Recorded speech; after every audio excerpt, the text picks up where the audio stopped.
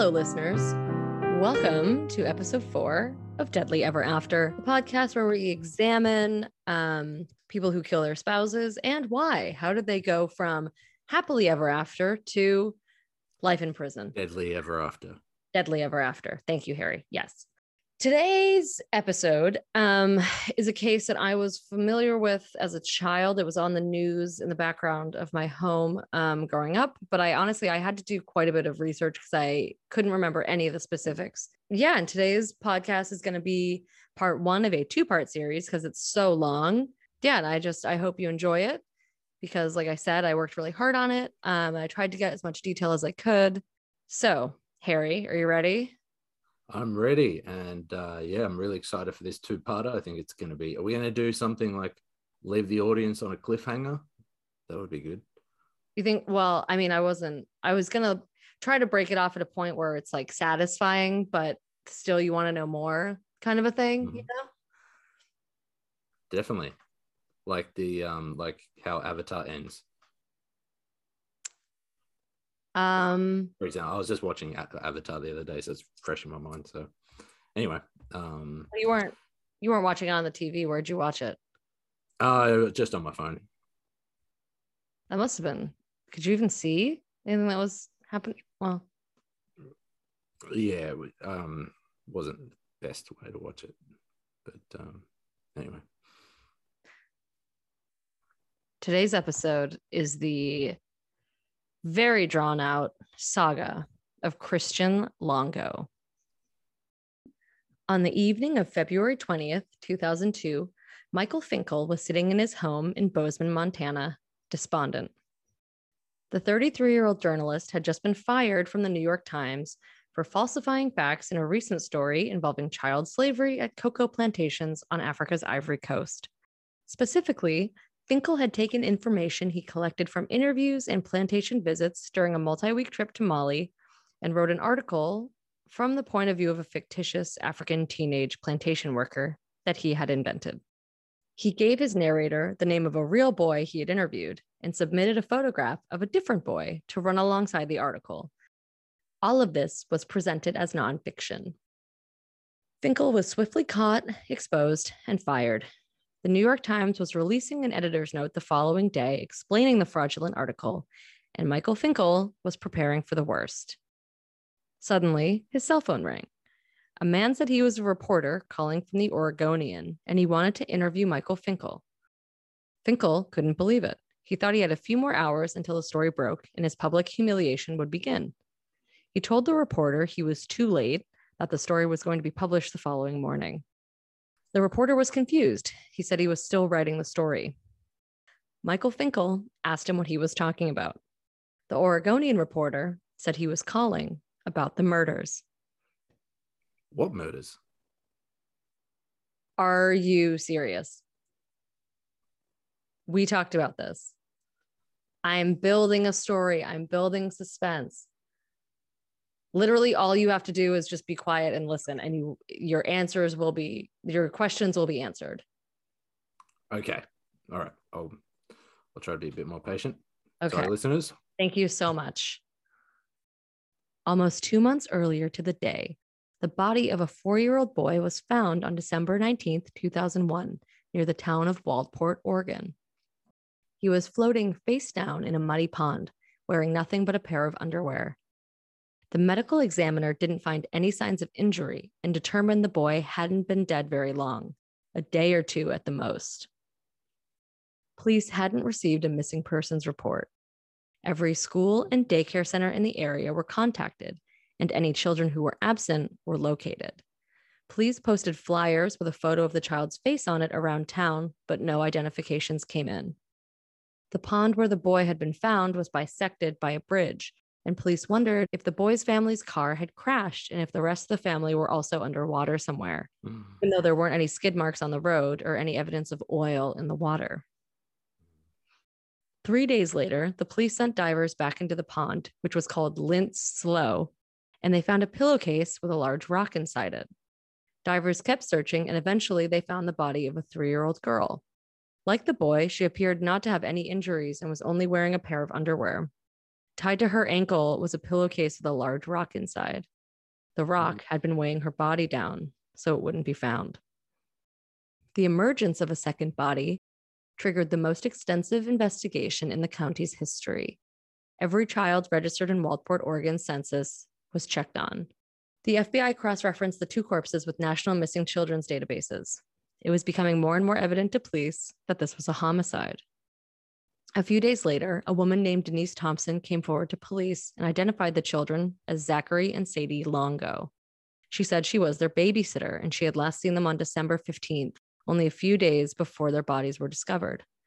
Denise Thompson also said she had just had lunch with the children's father, Christian Longo, on December 19th, the day Zachary's body was found. Dining at the Fred Meyer where they both worked, Christian told Denise that his wife, Mary Jane, had left him for another man, taken his children with her, and moved to Michigan. On December 26, police searched the Longo's rental condo in Newport, Oregon. The family was new to town. They had moved to Oregon from Ohio 3 months earlier. It was obvious to police that someone had left the condo in a hurry. None of the family's personal belongings were there. The TV and the microwave were missing, and the landlord said they hadn't informed him they were leaving, and the rent hadn't been paid.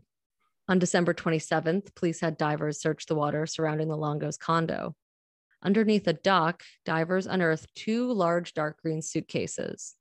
Unzipping them, police revealed the naked body of Mary Jane Longo, curled into the fetal position. The couple's 2-year-old daughter, Madison, was found stuffed inside the second suitcase. The medical examiner determined the causes of death to be head trauma and strangulation. Within a week, police had found every member of the Longo family, except Chris. On December 27, 2001, Christian Longo flew to Cancun, Mexico. He had less than $200 in his wallet. He checked into a hostel and bought a newspaper. Lying on the beach reading, he suddenly knew how he would avoid detection during his trip. He would impersonate his favorite writer, the author of many New York Times articles Longo had read and enjoyed. For the next 4 days, he met and partied alongside unsuspecting tourists. He introduced himself as Michael Finkel. But soon, Christian Longo grew restless with the endless cycles of drinking and beaching during his second week in Mexico. He soon met a German tourist named Janina Frank. He was intrigued by her because she hadn't traveled to Mexico to party. As an aspiring travel photojournalist, she had come to explore and photograph the nearby Mayan ruins. Longo immediately launched into his fake backstory as a journalist and hinted that he could use his connections to help her career. Mutually frustrated with Cancun, the day after they met, the pair traveled by bus further south to Tulum. During their bus ride, they discussed collaborating on potential articles. They also discussed their personal lives. Christian Longo breezily told Janina that he had been married but was now divorced and didn't have any children. They arrived in Tulum. Which was a lie. Yeah. Yes. Correct. Obviously. They arrived in Tulum and shared a cabana with a single bed, and soon they began sleeping together. They took day trips, but once again, Christian Longo grew restless.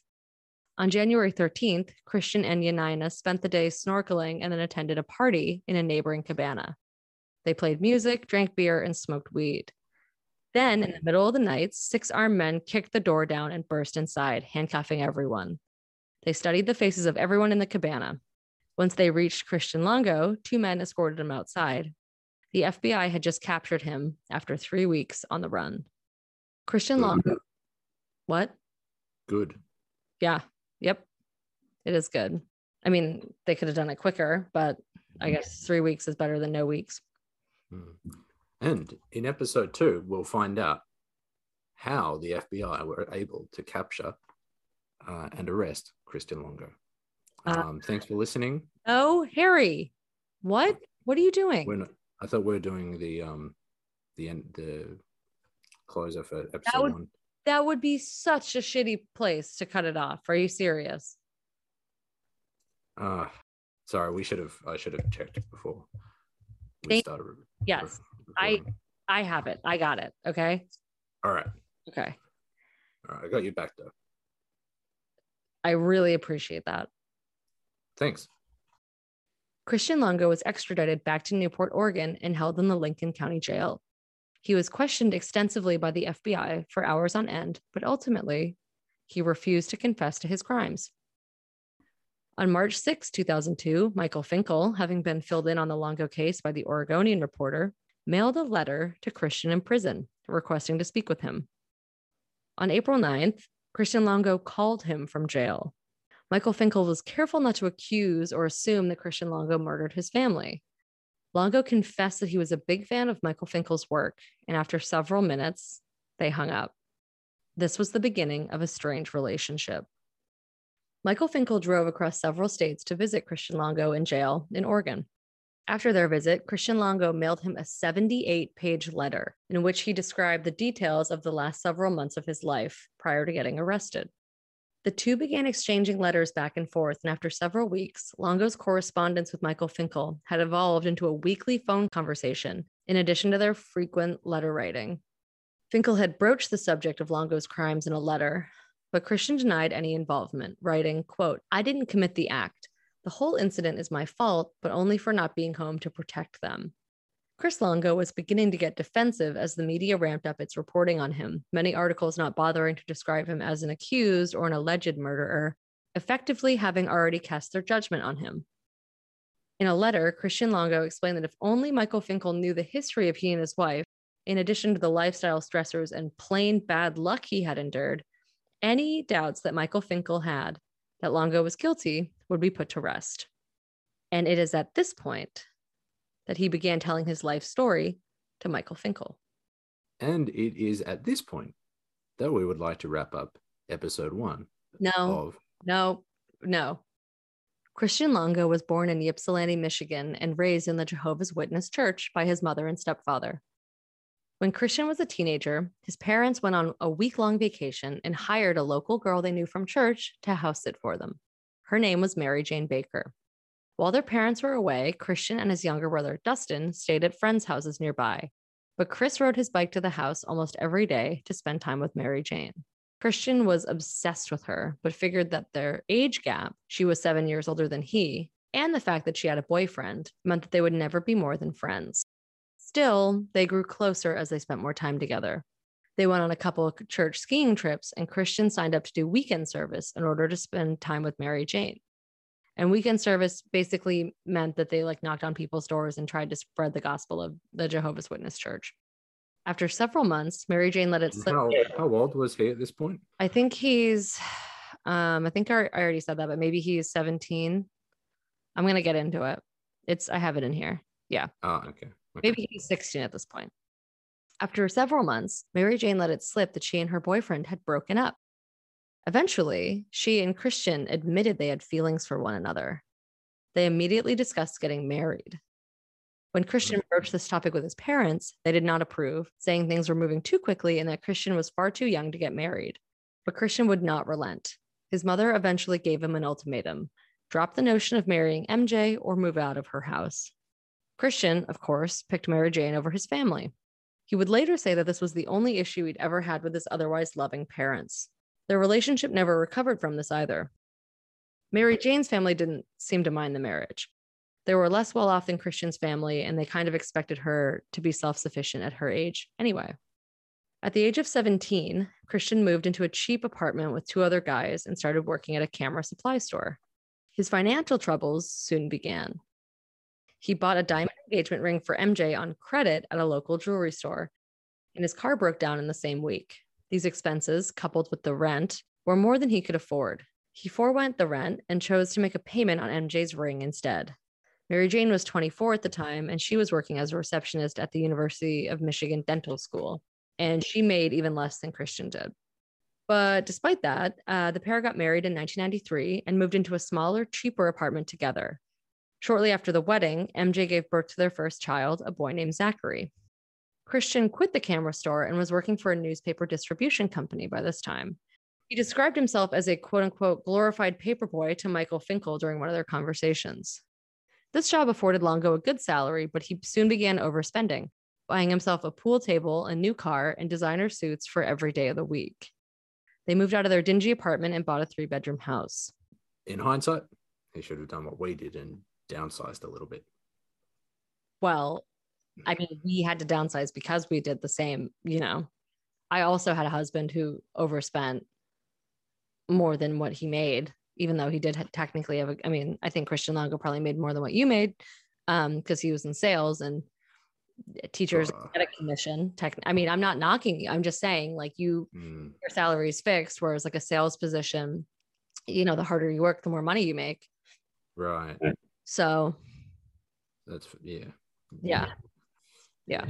But if I can get work in a private school someday, that that's like me making a big sale, kind of. I know, but there's only a couple private schools in our district, and we've already talked about this. They're not interested.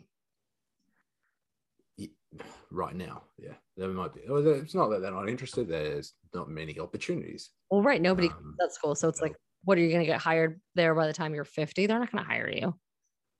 Hang on, but look, we're like, the whole point is that we downsized because we were being excessive. One of us was being excessive. Well, I don't know. I think it takes two to tango, like, yeah, sure, I get a 60-inch TV, and you don't say anything at the time. We're enjoying watching. We both enjoyed it. Yeah, we enjoyed it, but then we realized, you know what? We've got our phones and we've got a Samsung tablet to watch. Well, I have the iPad that my mom bought me for Christmas. And we were able to downsize, and then we use the money to cover our rent, Mortgage. You need to stop calling it rent. That's half the problem. We're not renting. We were locked into this place. Well, yeah, true. It is our place, but I mean, I guess because your dad has that stake in it, I feel like we're just renting sometimes, I told you need to get comfortable with that. You should call him dad. He loves you. He wouldn't have lent us the money if he didn't think of you as a son. So, do you think he'll listen to this? Yeah, of course. Why wouldn't he listen to this? Okay. Everyone's gonna listen to this. You better. Sure. Okay. Are you gonna tell like your coworkers? I can't just be the only one sharing it on my like Instagram. It's gonna look sad. Yeah, right. Well, you have a bigger reach than me. I do. I mean, you have some like weird factions that I'm, like your friends. They don't follow me, like. Yeah, they're busy. Well, there are a lot of outdoors types, like, You can listen to a podcast while you're outdoors. Yeah, true, but they're not like big on social media, Are you, Harry? Are you really going to help me promote this? Oh yeah, no, I will. Yeah, I'm putting in all this work, and it's not going to be worth it if nobody even fucking listens to this. True. No, I will promote it, but yeah, I don't know if I just don't. You've got more followers than I do, and if your dad is watching, yeah, and hey, Dad, don't worry about what I said earlier. It's I'm looking forward to seeing you again soon. That was so awkward. Why did you say that? No, because you're right. I don't, I don't call him Dad enough. So I know, but that sounded really forced and weird. Like, you don't have to like be like, hey, Dad, thanks, Dad. You're my dad. Like, that's weird. Yeah, true. Yeah. I don't know. Maybe I should just go back to calling him Terry. Maybe. Dad Terry, maybe. Combine them both. Maybe that's how I work my way up to Dad. Daddy Terry. Dad Terry. In 1997. Daddy Terry? Would he like that? In 1997, Mary Jane found herself pregnant again and dropped out of the workforce permanently. In 1998, their second child was born, a girl named Sadie. By the age of 23, Christian Longo had a wife, 2 children, and a mortgage to support, all on a single salary. But he wasn't worried. He had been promoted several times and was making great money. The only catch was that he had to travel 3 to 4 days every week. As soon as his daughter was born, Christian was away on business for 2 straight weeks, leaving Mary Jane alone with their toddler son and a newborn baby. Oh my God, if you did that to me, I would be so fucking mad at you. Oh, I won't. You won't. Well, too late now, but this proved to be too great a strain for them. So Christian quit his job. He got a new job selling fireplaces, and he had to take a pay cut, but he was happy to be able to be home every night with his family. 2 years later, MJ was pregnant again. She gave birth to a second daughter, Madison, who was born with medical problems that their insurance didn't cover. So medical bills began piling up. This, coupled with the fact that Christian hadn't adjusted his spending habits, plunged the couple into debt. They drained their savings accounts and maxed out all their credit cards. After a couple months, MJ's car got repossessed. Christian Longo started scheming of ways to make more money, but with only a high school education, his prospects were grim. He aspired to go into business with Joel Foster, a friend from church, and in January 2000, he launched Final Touch, a construction cleanup business. So basically, like, because he was selling fireplaces to a lot of contractors, Christian Longo realized that, like, once the contractors finished building a house, there was like sawdust everywhere and there were fingerprints on the windows. And so his company was basically like putting a kind of a white glove service on these brand new houses so that when realtors would show them, they would be like turnkey ready to move into. So that's what Final Touch does. It's like a lot of vacuuming and like, scrubbing the bathroom and like this kind of thing. Final Touch was an immediate success and he was busier than he could have imagined. Christian never turned down a job and he hired staff. However, delays in billing led to a lack of cash flow. He needed to buy equipment and labor to fulfill current jobs, so he began buying things on credit. None of the company invoices were paid. Contractors kept him waiting for thousands of dollars in overdue invoices. But Christian was committed to keeping the business afloat, working day and night. He couldn't afford to fail, really, as he had already bragged to his parents and his congregation about how successful Final Touch was. Christian also conveniently failed to tell MJ about any of the company money troubles. For all she knew, the business was a success. But she also knew that her husband had a tendency to overspend. As soon as their third child was born, Longo had been promising MJ a new minivan to replace the one that had been repossessed. Ever since that happened, she had been stuck at home with 3 children every day without any sort of transportation. But, for some people, that would be their dream. With no car? Whose dream is that? Not mine, not yours, obviously. Right. If I left you with 3 toddlers, they would eat you alive. I'd be all right, but it wouldn't be, again, not my dream, but for some people, that kind of rustic living is good. If she ran out of diapers, she would have no alternative. She can't even go get paper towels, toilet paper. Like, she has no resources. This is 2000. She can't get anything delivered. They're in Ypsilanti, Michigan. Right. She can't walk anywhere. Yeah, right. Yeah, no, that's a good point. Life's so different now. Like,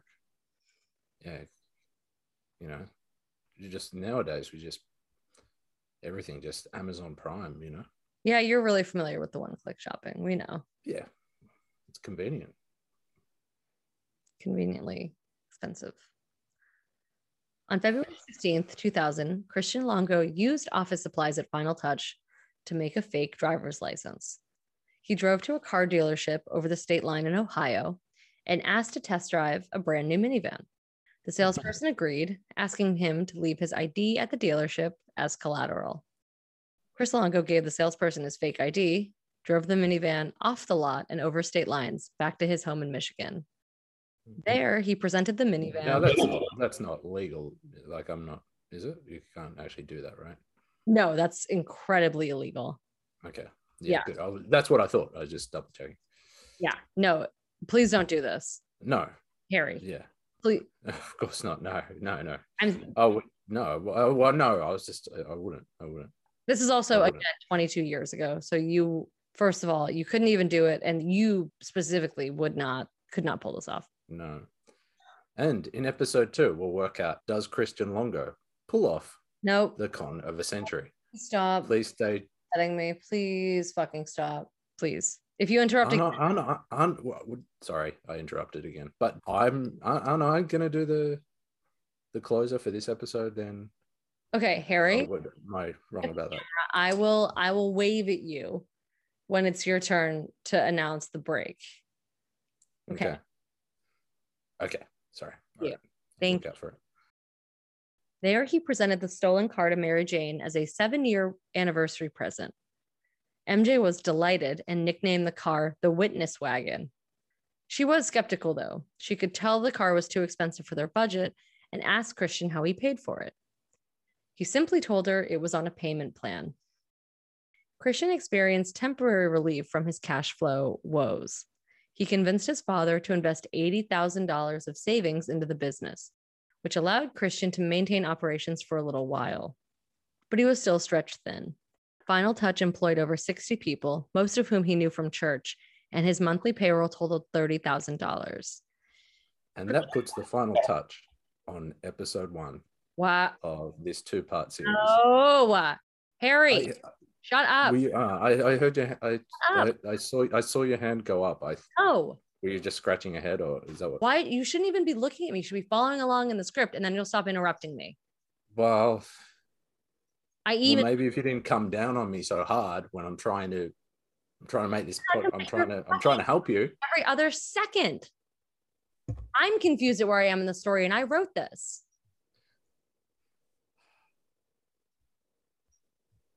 I've just all I can think of now is I've got to watch you all the time for when you give me the signal that that's the end. So now I'm not even listening to what we're talking about. I'm just trying to think. I'm just trying to wait for the signal for the end of episode 1. Stop interrupting me, and you just fucking bulldoze over. I've worked so hard on the script, Harry. I'm gonna cry. This script is like 40 pages long. It's just like I read books and articles, and you're ruining the flow, and I don't have enough energy to restart this to record the intro. Sorry, you're right. Well, it's okay. We'll work it out. I'll try not to interrupt you, because I know you have, listeners. She's been working really hard, so I hope you enjoy this episode, and you and Liz, I know this means a lot to you, because I hate when you put the Etsy stuff on hold. You didn't take that temporary work and stuff.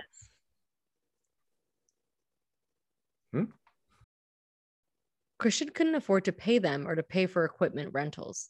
He dissolved the partnership between he and Joel Foster, making Christian the sole owner of the business. He often worked 16 to 18-hour days at the office, but despite this, he was essentially penniless. He hired an assistant named Jessica Meadows, who was the wife of another Final Touch employee.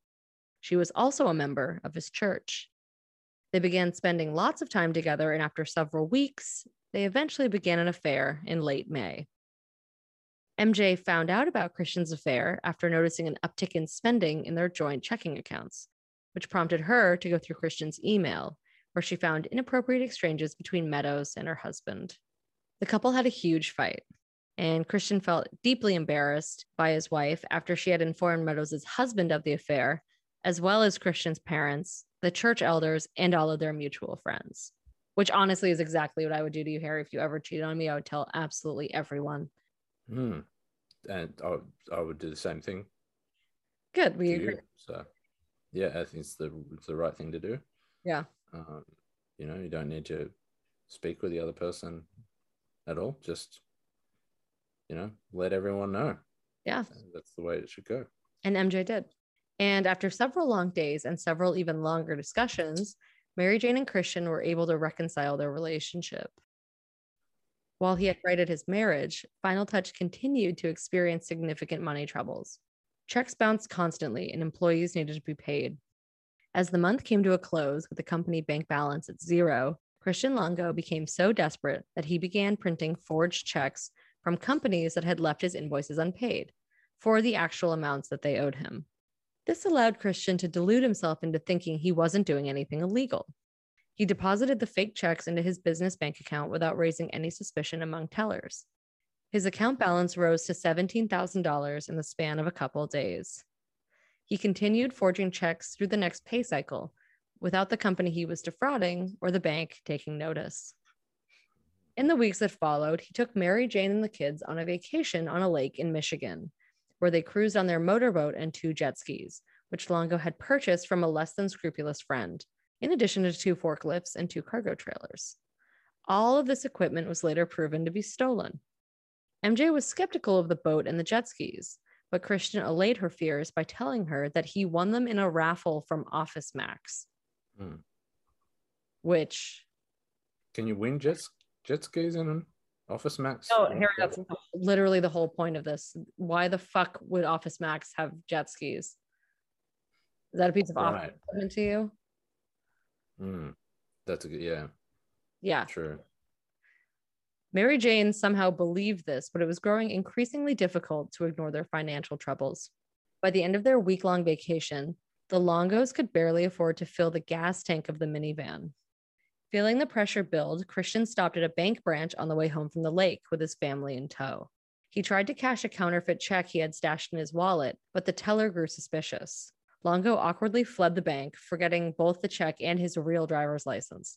After a while, he returned to the bank to retrieve his ID. The teller summoned her supervisor, but Christian Longo fled the bank for a second time. He didn't mention anything to Mary Jane. So it's like you and I are driving home with 3 kids. I run into the bank. I leave the bank. We like hit the block. And then I drive off while you're in the bank, while you're still in the bank. Wouldn't you? You would. You think that's funny? No, I'm just saying. Oh no, I was confused. Oh, you're saying you're running off. Well, I mean, in this scenario, you would be the one counterfeiting checks. So, right. I guess I'm the one that I drive off and I leave you to be arrested. Right. Well, I think, let's be, if we're going to be, not to be pedantic, but I think if anyone was going to forge checks, it would be you, just due to your creative skills and your ability to use, Photoshop. I think that. I would never need to do that, Harry, because I know how to stick to a budget and I don't spend more than I make. Right. So riddle me that. Neither do I. You used to. The only reason you don't is because I have that Excel spreadsheet and I go through our credit card statement every other day. Don't need to. You don't. The audience doesn't know, particularly Terry. Dad doesn't need to hear you. Oh, Terry might know. Terry might get weekly emails. Really? You've been telling Dad about the spreadsheet days? He's good with managing money, and I wanted an opinion on what he thought. Terry, if you're listening to this, I'll talk. We're going to chat about this. This is not the place to chat about the spreadsheet. You brought it up. Yeah, you brought it up. You brought it up.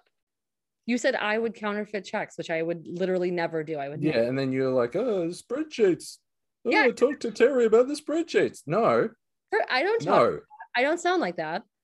I fucking hate your impression of me, first of all. Just can you stop talking to people about the spreadsheets, please? Fine. Thank you. That's an in-family thing. He is my family. He's literally my father. But we're our own inner circle of family. And Terry, Dad, I love you, but you're outside of you're on the next circle outside of the inner. Sometimes Terry, Dad pops into the inner circle, then he pops out. But I think at the inner core, that's where the spreadsheets are. And I don't think Terry, Dad needs to know about that. See, that's where you and I disagree. How could my parents possibly be on an outer circle? They're my parents. It's like, I'm not sending it to my aunt. I'm not sending it to my aunt or uncle. Yeah, I'm not. Yeah, again. On our mortgage. Like, how can he needs to see? Yeah, but there are personal things that go into that spreadsheet, What? Like, do you have a porn subscription? If you're paying for porn, Harry, I'm going to be so fucking mad when it's for porn. No, because that's not on the spread, but yeah. Because it's not on the so that you're hiding it? Look, it's not, you would call it porn, but in my opinion, like my OnlyFans subscriptions. You subscribe to OnlyFans? I would say they're not porn. No, it's like people supporting us. I'm supporting creators. Oh my God. I can't even look at you. I don't even want to know what kind of sick shit you're looking at on there.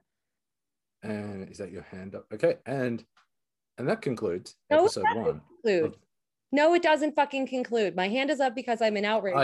I did think that was a strange place to conclude, but then you had your hand up. So I was like, wow, that must be, you're giving me mixed messages. At some point you say messages.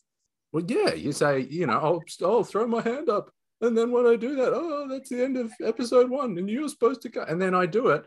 Driving home from the bank, he got pulled over, driving a stolen car, hitched to a stolen trailer, on which sat a stolen boat.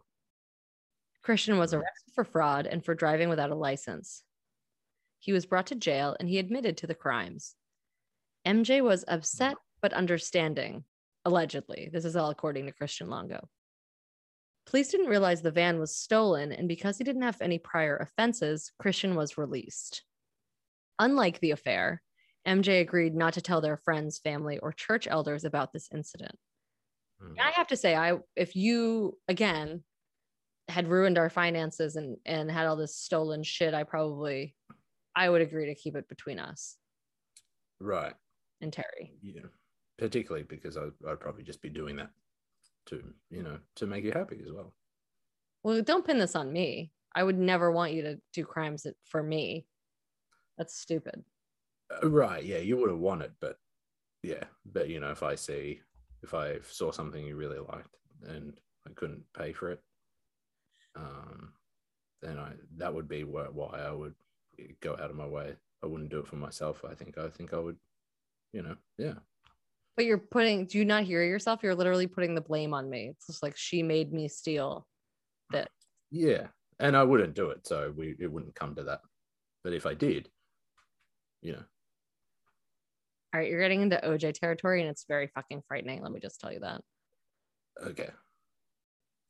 Christian immediately downsized Final Touch from 60 employees to 12, and he sold some of his equipment to help with cash flow. Mary Jane agreed to start keeping the company books. On September 21st, 2000, Longo was summoned to court and pled guilty to all charges, which were 4 counts of fraud. He didn't receive any jail time, but got community service, monthly meetings with a probation officer, and he was ordered to repay more than $30,000 to the company he had defrauded. A story about Christian Longo and his legal troubles appeared in the local paper, which forced him to tell the church elders what he had done. He was disfellowshipped, which basically means you're shunned by the entire church. His friends and family stopped talking to him, and his dad demanded his initial investment in Final Touch be repaid. The rest of the employees, who were all members of the church, quit the company. In October, Christian's car, the one he owned legally, was repossessed. He owed $16,000 in payments on it. His credit cards were maxed out at $30,000. Longo was behind on his court-ordered restitution payments, which were $980 a month. His father demanded $1,500 a month to recoup his investment. Final Touch employees were still owed $12,000 in back payments. And on top of all this, he still had mortgage and utility bills to pay, plus the cost of feeding his family. A few months later, in January 2001, he opened up a credit card in his father's name.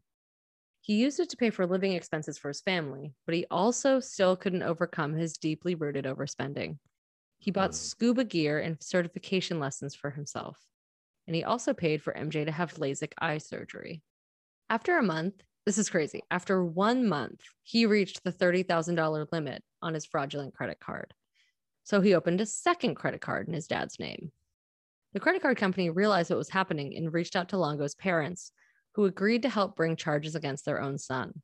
Between the credit cards and the Final Touch investment, Christian owed his parents more than $100,000. At this time, one of the last remaining Final Touch employees, a man named Amir Fauzi, fell off a roof while cleaning windows and broke both of his ankles. Ooh. Chris Longo, of course, had let the payments on his workers' insurance lapse, so Fauzi sued him. That was the last straw for Final Touch. Longo was also being sued by the local bank for bouncing thousands of dollars in checks and by other Final Touch employees for unpaid wages.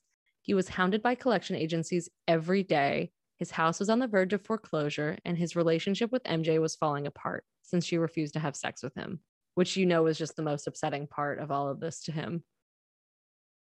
Christian Longo was overwhelmed, and he was just 27 years old. See, Harry, things could be worse. You didn't get into financial ruin until your 30s. Well, I wouldn't say ruin. I'd say, Fine. I'd say we're on a stable plan, and this is where I have to say, you know what, the spreadsheet does help. Right. It does help us, and it has I'll say it has saved our marriage. I just still don't. I still don't know if we need to tell Dad about it. That's the only thing. I I don't mind if he knows, but I don't like the idea that every day is like, oh, or every week I should say, it's like, oh, Daddy, have you seen how much Harry's been spending on OnlyFans? well, Like, he doesn't need to know about that. OnlyFans is going. You're fucking out of your mind if you don't think OnlyFans is going on the spreadsheet retroactively. But furthermore, it's like I didn't know how to financially plan, which is what got us into this mess. I mean, it's your spend, but I couldn't stop it because I didn't know, because I didn't go to school for finances. And it's like I couldn't hire a financial planner because we were already in fucking debt. So who did you ask? Who did you expect me to ask? My dad. My dad is a smart guy. He is. Yeah. Yeah. So I don't really understand why you're so butthurt, because without him, like, you'd basically be Christian Longo. We don't have any kids. Luckily, if you did, you would probably drown them in a fucking river. Hey, that. Oh, I want you to. I hope you edit that out because. Nope, it stays. It stays in because you're a creep on OnlyFans. I'm not on OnlyFans to be a creep. I'm on it to support creators putting out content that I appreciate. Oh, what's the content, Harry? Like, well, it's like, well, I don't, What are the videos you're watching? The video, you're gonna, yeah. Without a context, the videos by themselves are they don't look good. But it's not just OnlyFans. It's my, it's who I'm supporting on Patreon as well. But you probably see those creators and think, oh, there's no problem, nothing to see here. Harry's just, just chucking a couple of bucks to some people making some cool YouTube videos. Christian Longo decided the best thing for his family would be a fresh start in a new city. Even though his court-mandated parole prohibited him from leaving the state, Longo did it anyway and moved his family to Toledo, Ohio. He sold his house in Ypsilanti for $105,900, and after paying off the remainder of his mortgage plus Michigan sales tax, he netted $8,259.18. This was all the money he had to his name. Christian had trouble finding an apartment to rent in Toledo since his credit was ruined. So instead, he rented a dilapidated warehouse in an industrial neighborhood in Toledo for $1,650 a month.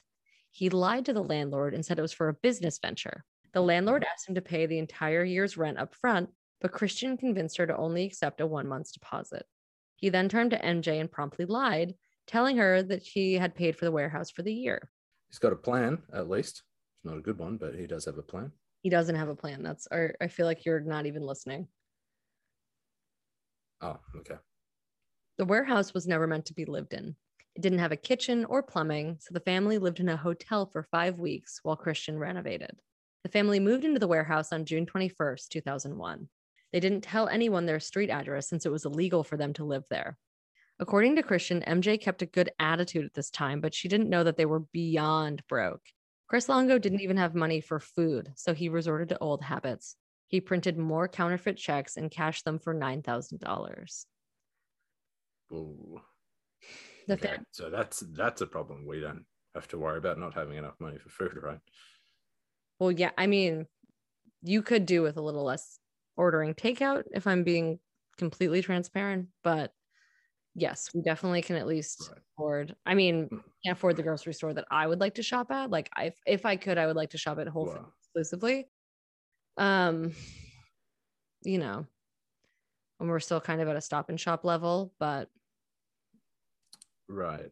Maybe if you stopped ordering takeout like twice a month, we could kind of level up our grocery game a little bit. We could, but it could be. It's also, I think, yeah. No, I think that's a fair point. I could definitely. Also making you fat. I think it's good you add the fast food to take out to the spreadsheet. I think that is spreadsheet worthy. Wait, no, I add everything to the spreadsheet. Do you add your Whole Foods expenses to the spreadsheet? I don't have Whole Foods expenses. What are you talking about? Wow, sometimes you go there. I know that. Like, barely. Didn't think I knew that, did you? Like, you're so fucking smug right now. No, like, I go once every 6 months. No, it doesn't go on the spreadsheet. But the spreadsheet's not for me. It's for you. We're in this together when it comes to the spreadsheet. Well, you're hiding expenses like a secret porn addiction from me. So there we go again. The family had been living in the warehouse for 6 weeks when MJ's younger sister, Sally, and her husband came to visit. They found the Longo family by driving through downtown Toledo until they spotted MJ's dog and the witness wagon. Realizing the conditions in which MJ and her children were living deeply upset Sally, and she tried to confront Christian about it. After MJ's family visited, Chris Longo tried to sell off his remaining equipment, a cargo trailer and a forklift. A potential buyer came to the warehouse to inspect the gear, but suspected it was stolen and alerted the police. The police staked out the warehouse and seized the stolen assets. Longo managed to avoid being arrested, but quickly fled Toledo on August 30th, 2001, after living there for less than 3 months. He rented a moving truck and filled it with final touch equipment and personal items. Christian put Zachary and their dog Kira, a husky, in the cab of the truck with him. Mary Jane followed him with Madison and Sadie in the minivan. He had $1,502 left from the counterfeit checks he had cashed. Christian Longo drove through the night on back roads through Indiana before stopping at a Best Western. He and the family continued driving, not stopping until they reached Portland, Oregon. Meanwhile, MJ's sister Sally returned to Toledo a few weeks later with her mother in tow, only to find the warehouse abandoned. The landlord said Christian had failed to pay the rent. MJ's family tried to call her on her cell phone, but she never answered. When they failed to hear from her after several days, they filed a missing persons report on September 17th, 2001. Christian Longo said that during the family's drive from Ohio to Oregon, they camped most nights, pitching a tent in a state park or a campground. This, of course, was the cheapest option. They dined exclusively on fast food, and Longo claimed the family was enjoying the road trip, treating it almost like a vacation. They were almost apprehended in South Dakota when Christian pulled the moving truck over at a way station, and a state trooper asked to see his license. The officer ran it through his computer and questioned Longo.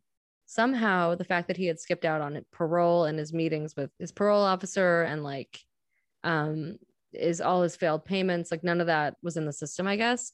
So even though he was suspicious, the officer eventually let him go. Christian Longo rented a storage unit in Sioux Falls, South Dakota under a fake name, and he unloaded everything in the rental truck into it. He then abandoned the truck and the dog, which he let loose on a farm, and fled South Dakota with his family in the witness wagon. The family stopped at Mount Rushmore and Yellowstone National Park, visiting tourist spots and going hiking, which I think just proves how fucking delusional this guy is, because it's he's literally on the run and he's like, no, the family's having fun. It's we're on a vacation. Just kind of an attitude I honestly could see you having. Well, yeah, I mean, I always try to live life to the fullest. So, in this, I wouldn't do what Christian did, but I don't just, even when things are bad, I don't just complain, call Terry about it.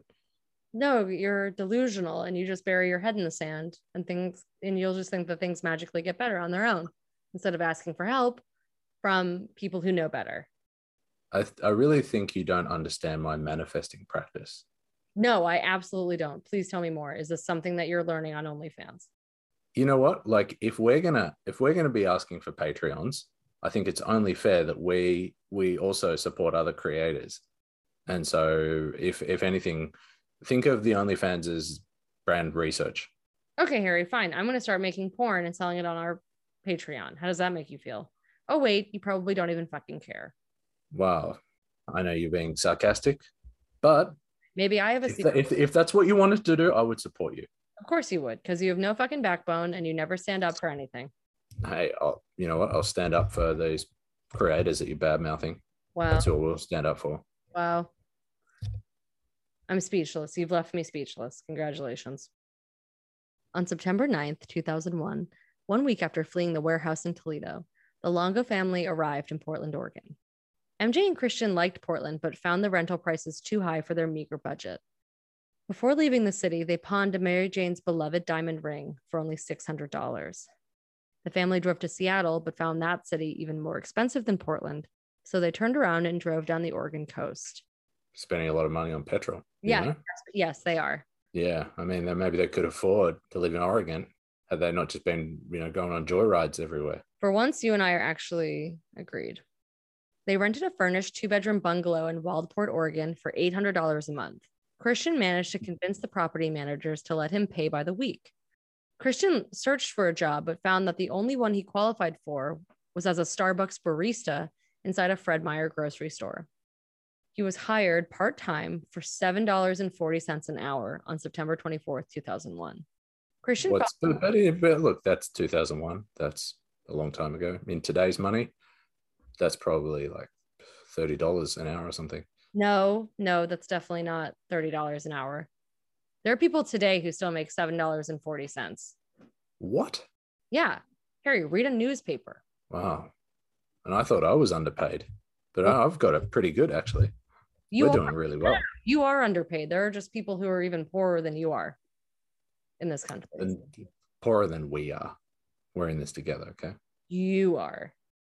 Christian felt that this job was very far beneath him and began lying to employees, telling his coworkers that his family was very wealthy and that he only took the job to get out of the house and for the free coffee.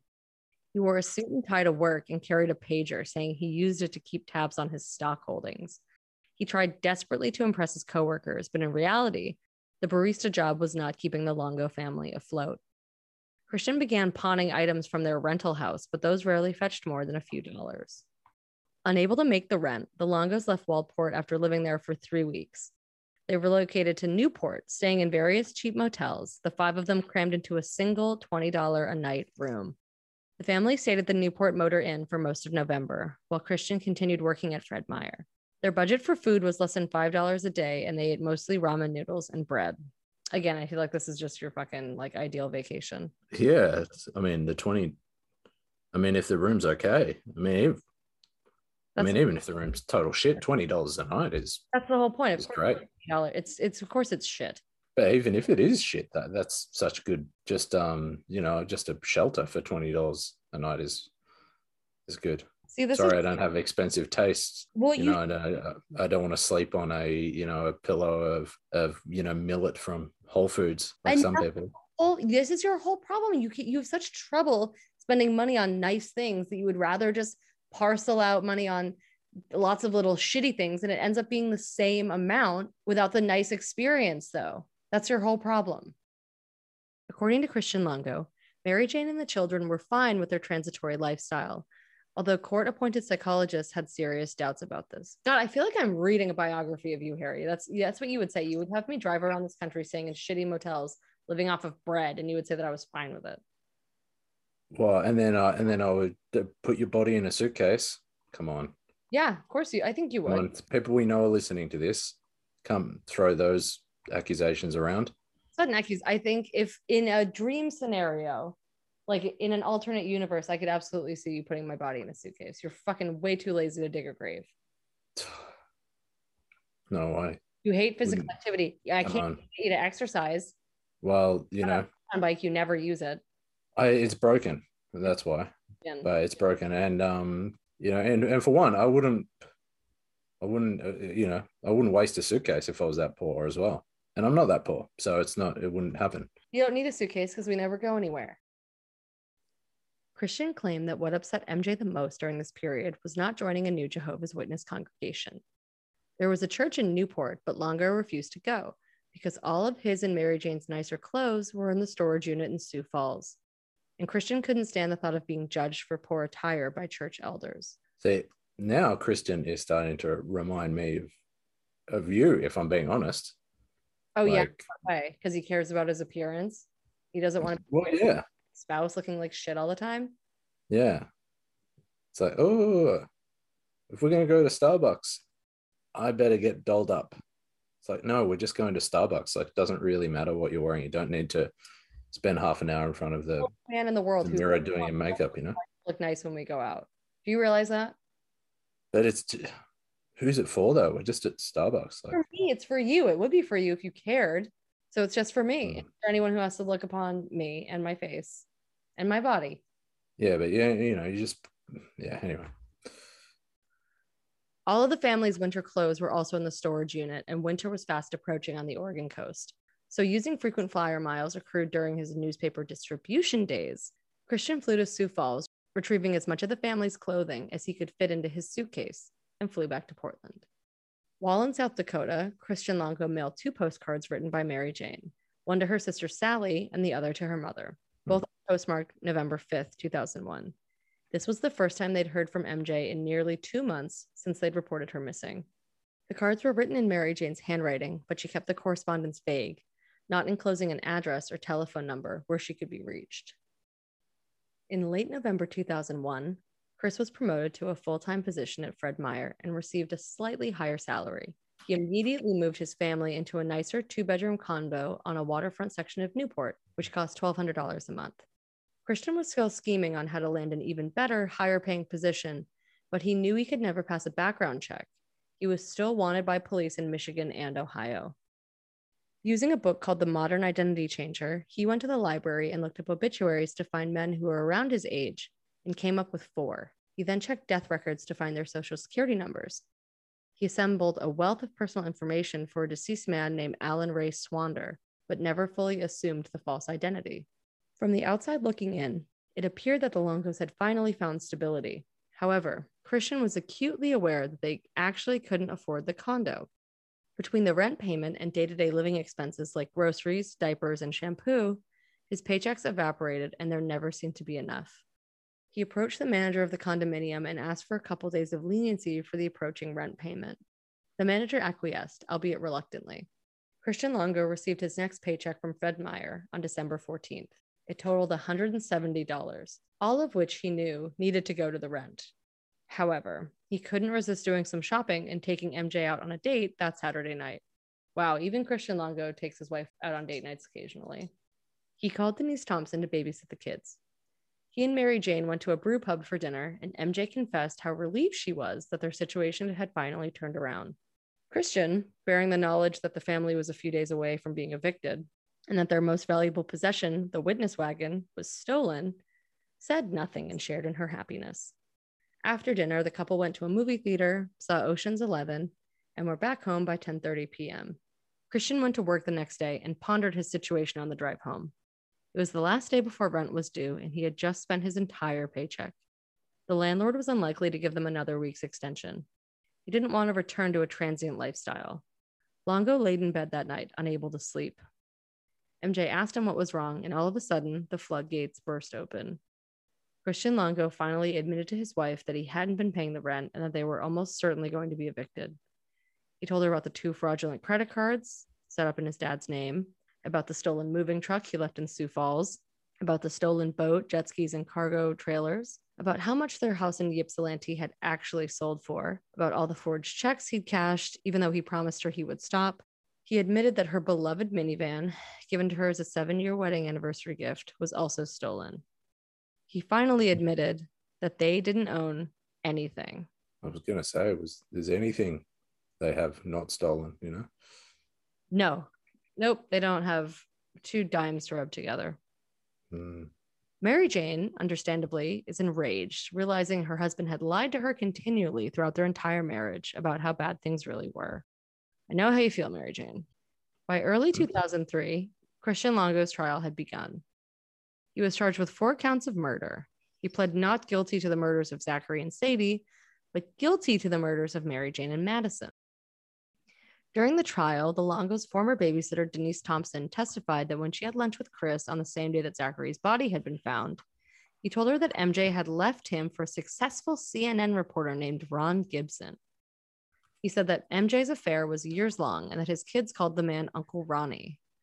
Longo didn't seem very upset and openly suspected that Madison was Gibson's child. Unsurprisingly, a simple fact check revealed that no such man had ever been employed by CNN, and Ron Gibson was yet another one of Christian Longo's bizarre lies. Christian Longo's upstairs neighbors at the condo in Newport also testified at trial. The elderly couple said on the day the prosecution stated the murders took place, they were awoken in the middle of the night by loud noises coming from the Longo family's unit. They said it sounded like someone was moving furniture around, and the noise lasted for about 10 minutes. Prosecution presented for 7 days and then rested. Most evidence was circumstantial, and they speculated on Christian Longo's possible motives. The defense only called one witness to the stand, Christian Longo himself. He recited his life story almost word for word as it had appeared in letters he sent to Michael Finkel. After months of correspondence, Finkel realized that Longo had been using him to rehearse his testimony and had implored Finkel to ask questions and poke holes in the story so Longo could revise it before reciting it in front of a jury. On the stand, Christian Longo claimed that the morning after he came clean to MJ, she gave him the silent treatment for the entire day, which was December 17th. She drove him to work in the morning without saying a word and returned to pick him up at 11 p.m. According to him, when they arrived back at the condo, she curled into a ball on the floor and cried, unable to speak. Chris was confused and realized he didn't see the children anywhere. He searched the condo and found Madison unresponsive lying on the master bed. Longo, in a fit of rage, began slamming MJ's head against a wall and strangled her until she died. He said Madison was still breathing, but it was so faint that he decided to strangle her. He stuffed both bodies into individual suitcases and threw them into the bay that their condo overlooked. He claimed not to know anything about Zachary and Sadie until his return from Mexico. And essentially, his theory is that MJ killed all 3 children to punish him. Christian Longo sat on the witness stand for 4 straight days, telling the whole long, drawn-out story. As soon as he finished, the prosecutor grilled him on the timeline. The prosecutor said that on the day he realized Zachary and Sadie were missing, Christian didn't phone the police. He didn't phone anyone or ask anyone for help. Instead, on that day, Christian drove to Starbucks and got a coffee. He rented Blow on DVD but never watched it. He went to the gym and worked out. He picked up his final paycheck from Fred Meyer and drove to San Francisco. He had disposed of MJ and Madison and made no efforts to find Zachary or Sadie. He boarded a plane to Cancun, pretended to be Michael Finkel, partied for a couple weeks, and got a girlfriend. Christian Longo confirmed that this was all true. The prosecution rested. On April 3rd, 2003, both the defense and the prosecution made their final arguments. The jury found Christian Longo guilty on all 4 counts of murder and sentenced him to death. The real Michael Finkel had sat in the courtroom for the entirety of the trial and, having watched Longo testify, was furious. Finkel had no doubt that Longo was guilty and had murdered his entire family. Michael Finkel was upset that Longo had lied to him repeatedly throughout their correspondence and was sickened by how he tried to pin the murders on Mary Jane. Christian Longo was hauled off to jail, and Michael Finkel returned home to Bozeman, Montana. Although he was relieved that their weird friendship had come to an end, Finkel couldn't stop thinking about Longo. He wrote him a very long, angry letter, telling Chris that he was glad he received the death sentence. Michael Finkel obviously didn't expect a response, but eventually received one. And in episode 2, we will learn what that response was. No, we're just going to finish the episode. No. Okay. There's literally a paragraph left. Harry, we're at the end. We're already at the end. Oh, that seems like good. That I thought I'd got that one right. Like I thought that was good. No. Where would we go from here? It's over. He's been convicted. In his letter to Michael Finkel, Chris Longo admitted that he lied on the stand and that he was, in fact, guilty of murdering his entire family. He said it happened pretty much the way he told it in his testimony. He had confessed to MJ, and they were upset with one another. He killed her first, and then he killed Madison. He put them in suitcases and tossed them into the bay. He put Zachary and Sadie into the van where they fell asleep. He drove a few miles down the coast and tied the rock-laden pillowcases to their ankles. He picked up Zachary, who was still asleep, and threw him over the south side of the bridge over Lint Slough. He reached for Sadie, who was awake, and threw her into the water too. Although he was sentenced to death, Oregon put a moratorium on executions in 2011. So Christian Longo is still alive, on death row, at the Oregon State Penitentiary in Salem, Oregon. I guess the moral of the story is don't steal. Stick to a budget. Or kill and stick to a budget. Yeah. If you enjoyed the telling of this horrible tale starring Christian Longo, please give us 5-star review on iTunes. Please share it with your friends. We do have a Patreon. And we have merch, and we're trying to work out what the other levels of the patron would be, but just check it out. And there's a lot of good stuff for you on there. We're going to be coming out with some bonus content, maybe some interviews. I might reveal what OnlyFans accounts Harry is subscribing to. So if any of that sounds interesting to you, please just Google it, Deadly Ever After podcast. You'll find it. Yeah. And, and guys, I'm hoping to convince Liz to, when you call me Liz, to add a real personalized couple of tiers to Patreon. And so if that does if that does happen, then you'll there'll be a couple of really kind of worth it tiers for you to support there, because so far it's just kind of merch and supporting the show, which is great. But once